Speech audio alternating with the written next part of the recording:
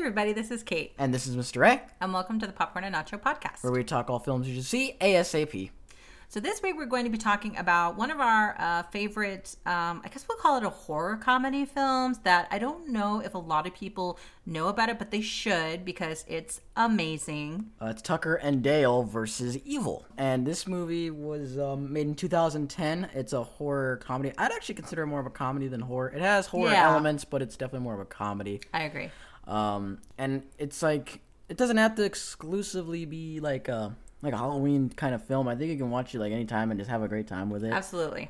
And so just to kind of get you guys caught up on the story, because I highly doubt many of you have seen this or like even remember or know about it. So Kate, what's the story?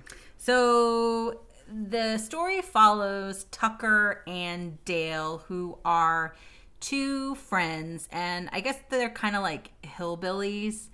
Yeah, the movie really portrays them as like stereotypical hillbillies, and the teens talk about them like stereotypical hillbillies. Yeah, so Tucker has pretty much bought a vacation home in the West Virginia mountains. Mm-hmm. And so they're going to be going to his vacation home and they're going to fix it up. On the way there, they run into a group of college students, and Dale kind of likes one of the girls that's kind of part of the college students, and Tucker kind of encourages him to go talk to her, and it doesn't go well the first time, let's say.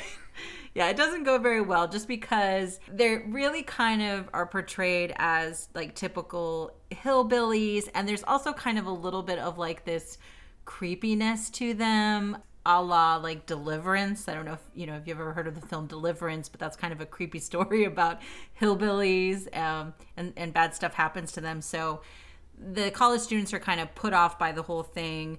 Well, come to find out, where their vacation home is, the college students are not far behind camping.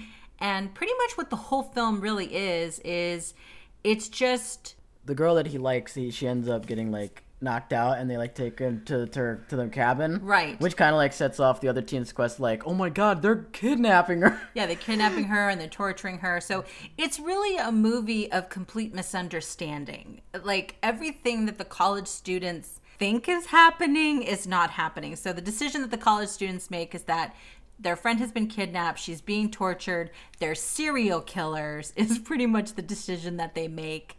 And just absolute craziness ensues as they try to go save their friend, and then subsequently end up essentially killing themselves along the way. So this film actually had the co-writers of this movie, Eli Craig and Morgan Jurgensen, I hope I'm pronouncing his name right, were brainstorming ideas for the movie. They really didn't have a concrete script. They didn't have an idea. They didn't even have like a plot set up. They only had two scenes in mind when thinking of this movie. One of them is a redneck wields a chainsaw while being chased by bees, which ends up coming in the movie.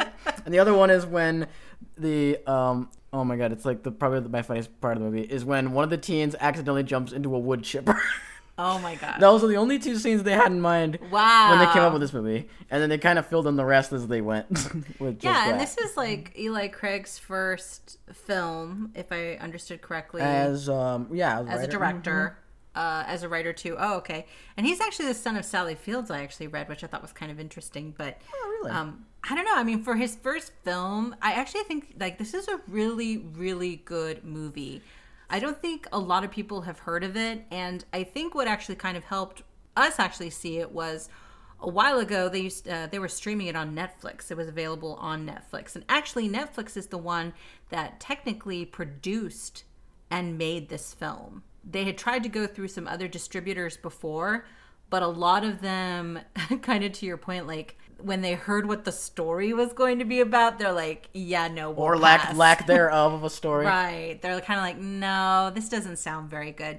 So Netflix ended up financing the film and putting it out there and releasing it. And then a couple of years ago, they ended up streaming it. And that's actually how we got the opportunity to see it. And I'm so glad we did because, it's so freaking funny. Let's just get to why it's so good. As we said, is a horror comedy. And I like to think of it as kind of like a less meta version of Scream, Wes Craven's Scream, because it does kind of like really kind of poke fun at some of the typical genre. horror cliches, like the big hulking like supposed evil figures, like because one of the biggest inspirations for the hillbillies portraying them in the movie was Texas Chainsaw Massacre, where it is very much like, you know, and they're in the middle of like cabin and like the outback, and there's like all these dangerous, like, you know. Yeah, and you definitely can see that in the way that, you know, each of the characters, specifically Tucker, I think Tucker's character specifically, you can kind of see him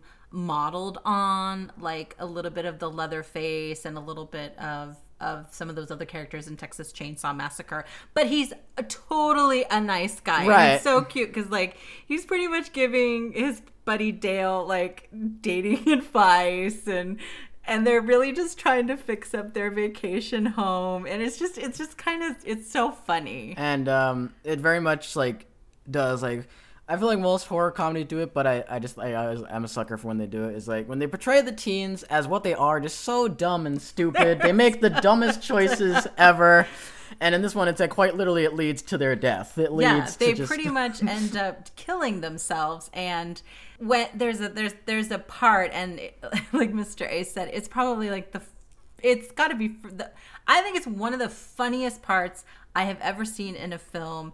Is somehow, as we said, these kids are convinced that they're serial killers, and these kids end up inadvertently killing themselves. And I don't even remember what the hell the kid was doing. I think he was like trying to like jump and lunge at the guy or something. And then it's like...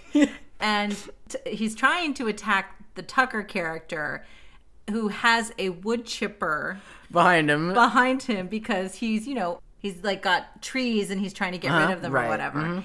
And when the kid lunges, he misses him, and he ends up going face first into the wood. What makes it funnier is like it could stop there, right? But no, it doesn't. Tucker grabs onto his legs, and he's like trying to pull him out, and then this gallon of blood starts coming out of the. And then finally, the wood chipper turns off, and then he yells, "Are you okay? Are you okay?" As he's covered in his blood. And it's like, oh my god, like his legs are all you're holding on to. Like he's not okay. He dived head first into it. But it's got to be one of the funniest scenes in a film that I've actually seen in a very, very long time. There's a lot of scenes just as funny. Just the whole thing is just funny. And I really think that the main reason it is as funny as it is the cast, specifically Tucker and Dale. Well, yeah. So before shooting, the actors Alan Tudyk and Tyler Labine spent a lot of time rehearsing, and they hanged out and they bonded with each other during those rehearsals, and that generally made their chemistry a lot more believable on set. For sure. And their chemistry was so strong, in fact, they reunited for another film called Dirk Gently's Holistic Detective Agency. Oh, I haven't seen that one, but I've seen it. It's streaming on, is it Hulu? I think it's Hulu. It's streaming on some stream service. Yeah, I've heard that's streaming somewhere. But yeah, I just generally like those leads. Yeah, they're very good. Like I have no trouble believing that they are the best of friends and that they'll, you know.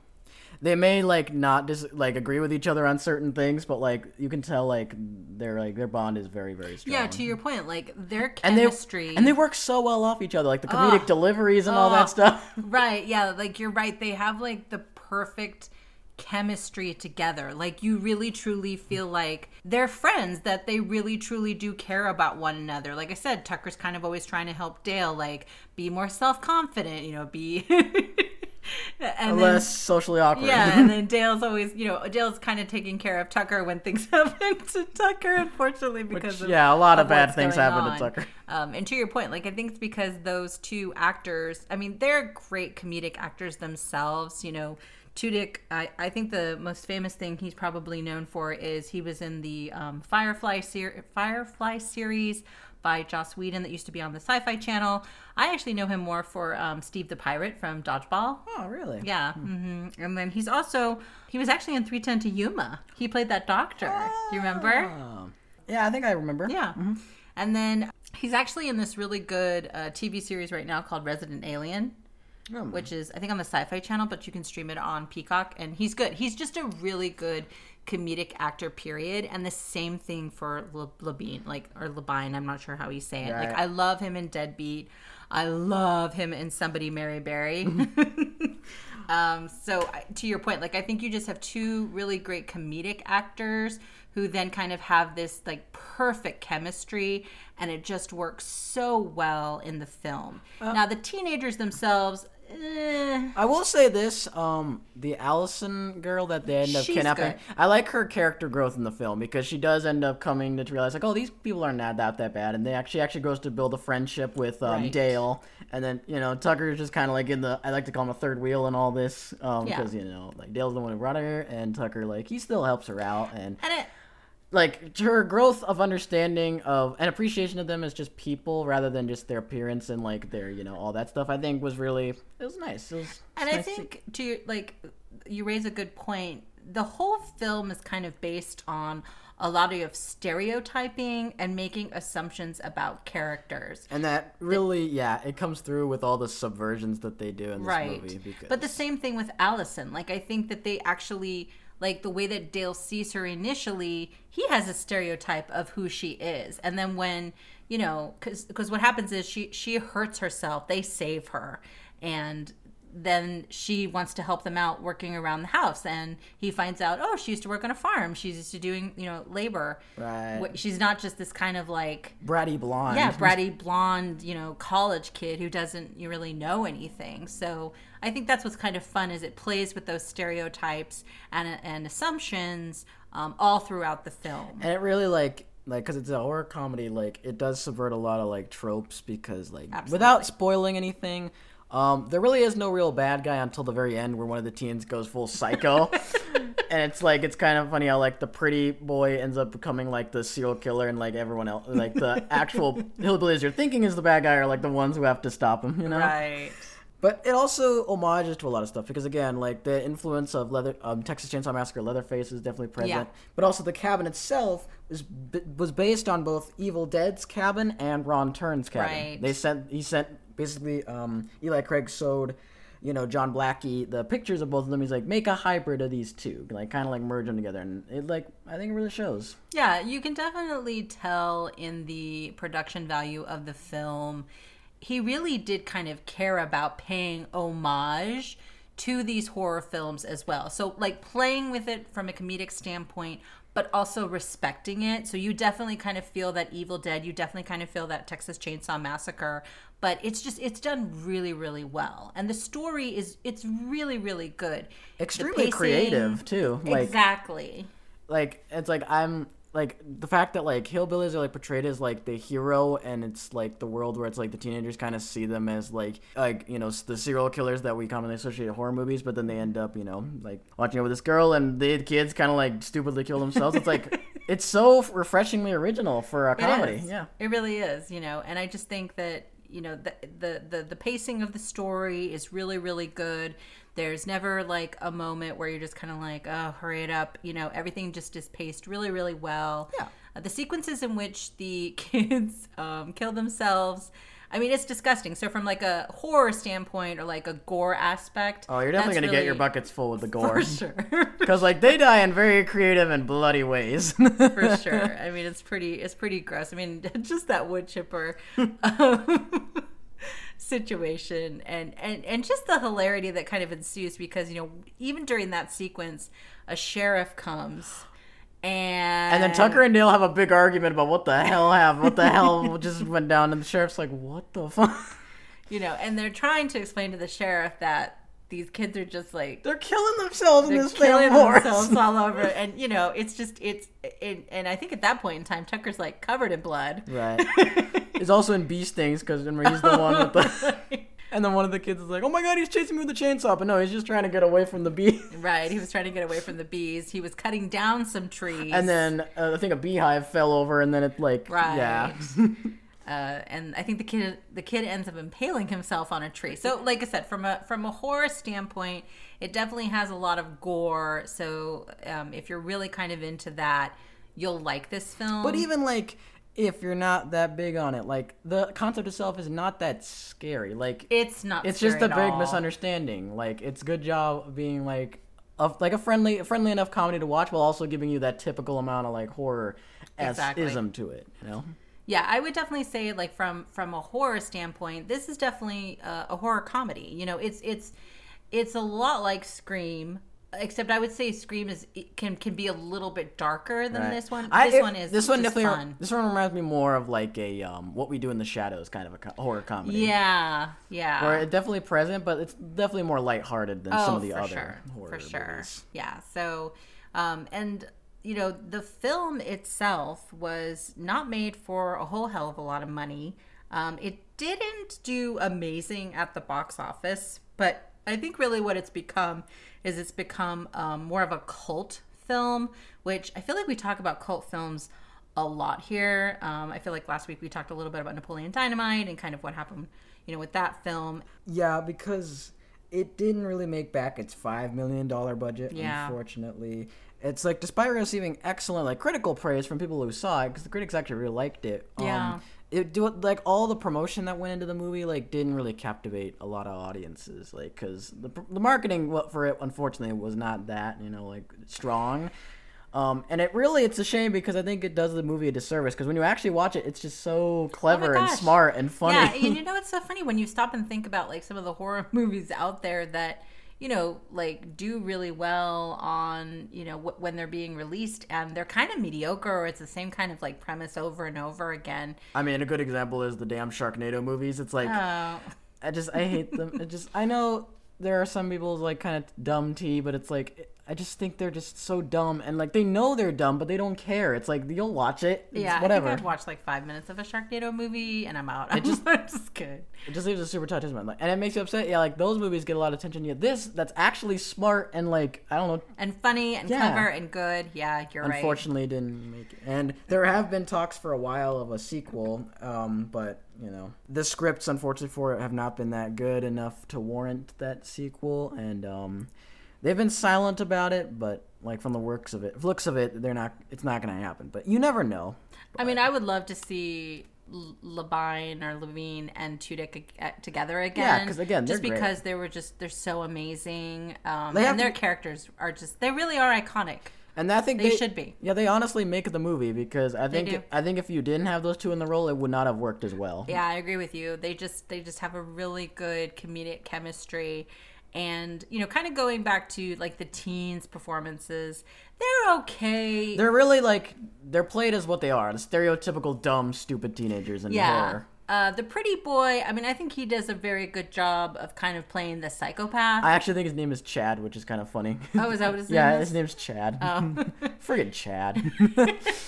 I mean, he does a good job of kind of playing that psychopath and just kind of getting more and more intense as the film goes along. Because he starts to get, you know, riled up and like, they're hillbillies, they need to die, we need to kill them, and then eventually like it goes so far, and like he just becomes a maniac. He pretty much becomes a maniac killer himself, who they then have to kind of protect themselves against. Which, like I said, it's just extremely inventive. Like I said, it's just a really fun, and it's just a fun movie. Yeah. And the more I think about it, it's kind of funny they call this movie Tucker and Dale vs. Evil, where there's really not a lot of evil for them to go against, except for like maybe the end. But Yeah, you're right. That's even a the good title point. itself is kind of a good comedic subversion. That's a good point, yeah. Yeah. Because there really isn't any evil. Like, they're pretty much just they're just kind of going along, And trying to they're do very their like- own thing. And then these teens are coming in and killing themselves. And these teens are just, you know, so like I said, it's just a really funny misunderstanding film. And I think, you know, one of the main reasons we want to talk about this film is because we just don't think that enough people know about this film, and you really should. It is an excellent film.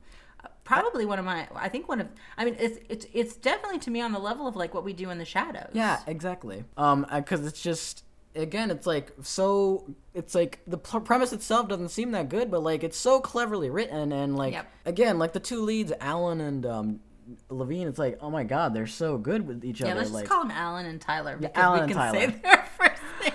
because like I don't. I'm totally butchering their last names for sure, but Yeah, no, you're right. They definitely they make the film, and it's just really really funny. So most of the people that I've kind of talked to about this film never heard of it, recommended to them, and they loved it. And to your point, I think what's really funny about this film is how much critics liked it. Like even I think I was reading Richard Roeper, who tends to be a little bit like kind of mean when it comes to critically reviewing films.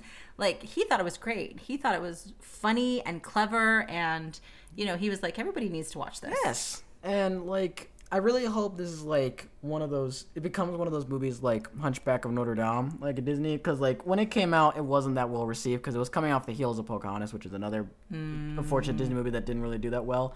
But like over time, like the Hunchback has just gotten such a good critical following, cult following from audiences for the music and for like the writing, and like as it should. And I really hope that this movie quickly becomes that. This movie is like only like 10 years old because it's released in 2010. Right. So I just really hope that more people get to see it and like just really admire it for its. Yeah, it's definitely on the great it level is. of like What We Do in the Shadows. It's definitely up there with Scream. I would even say it's up there with like Trick or Treat, which is one of our favorite, kind of horror anthologies. It's just a really, really good film. And to Mr. A's point, you don't have to wait for Halloween to see this movie. You can watch this movie anytime.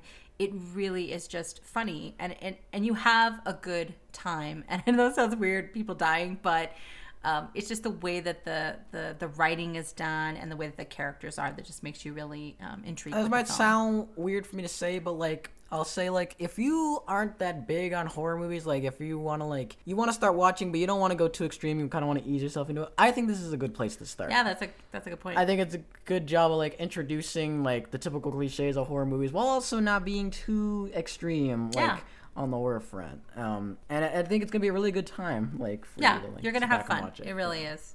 So currently, you can find it streaming on Amazon Prime if you have a subscription. Otherwise, it's just available for rent on Google Play and Vudu, and I think YouTube as well. Thank you for listening to the Popcorn and Nacho podcast. And we'll be talking more films you should see ASAP.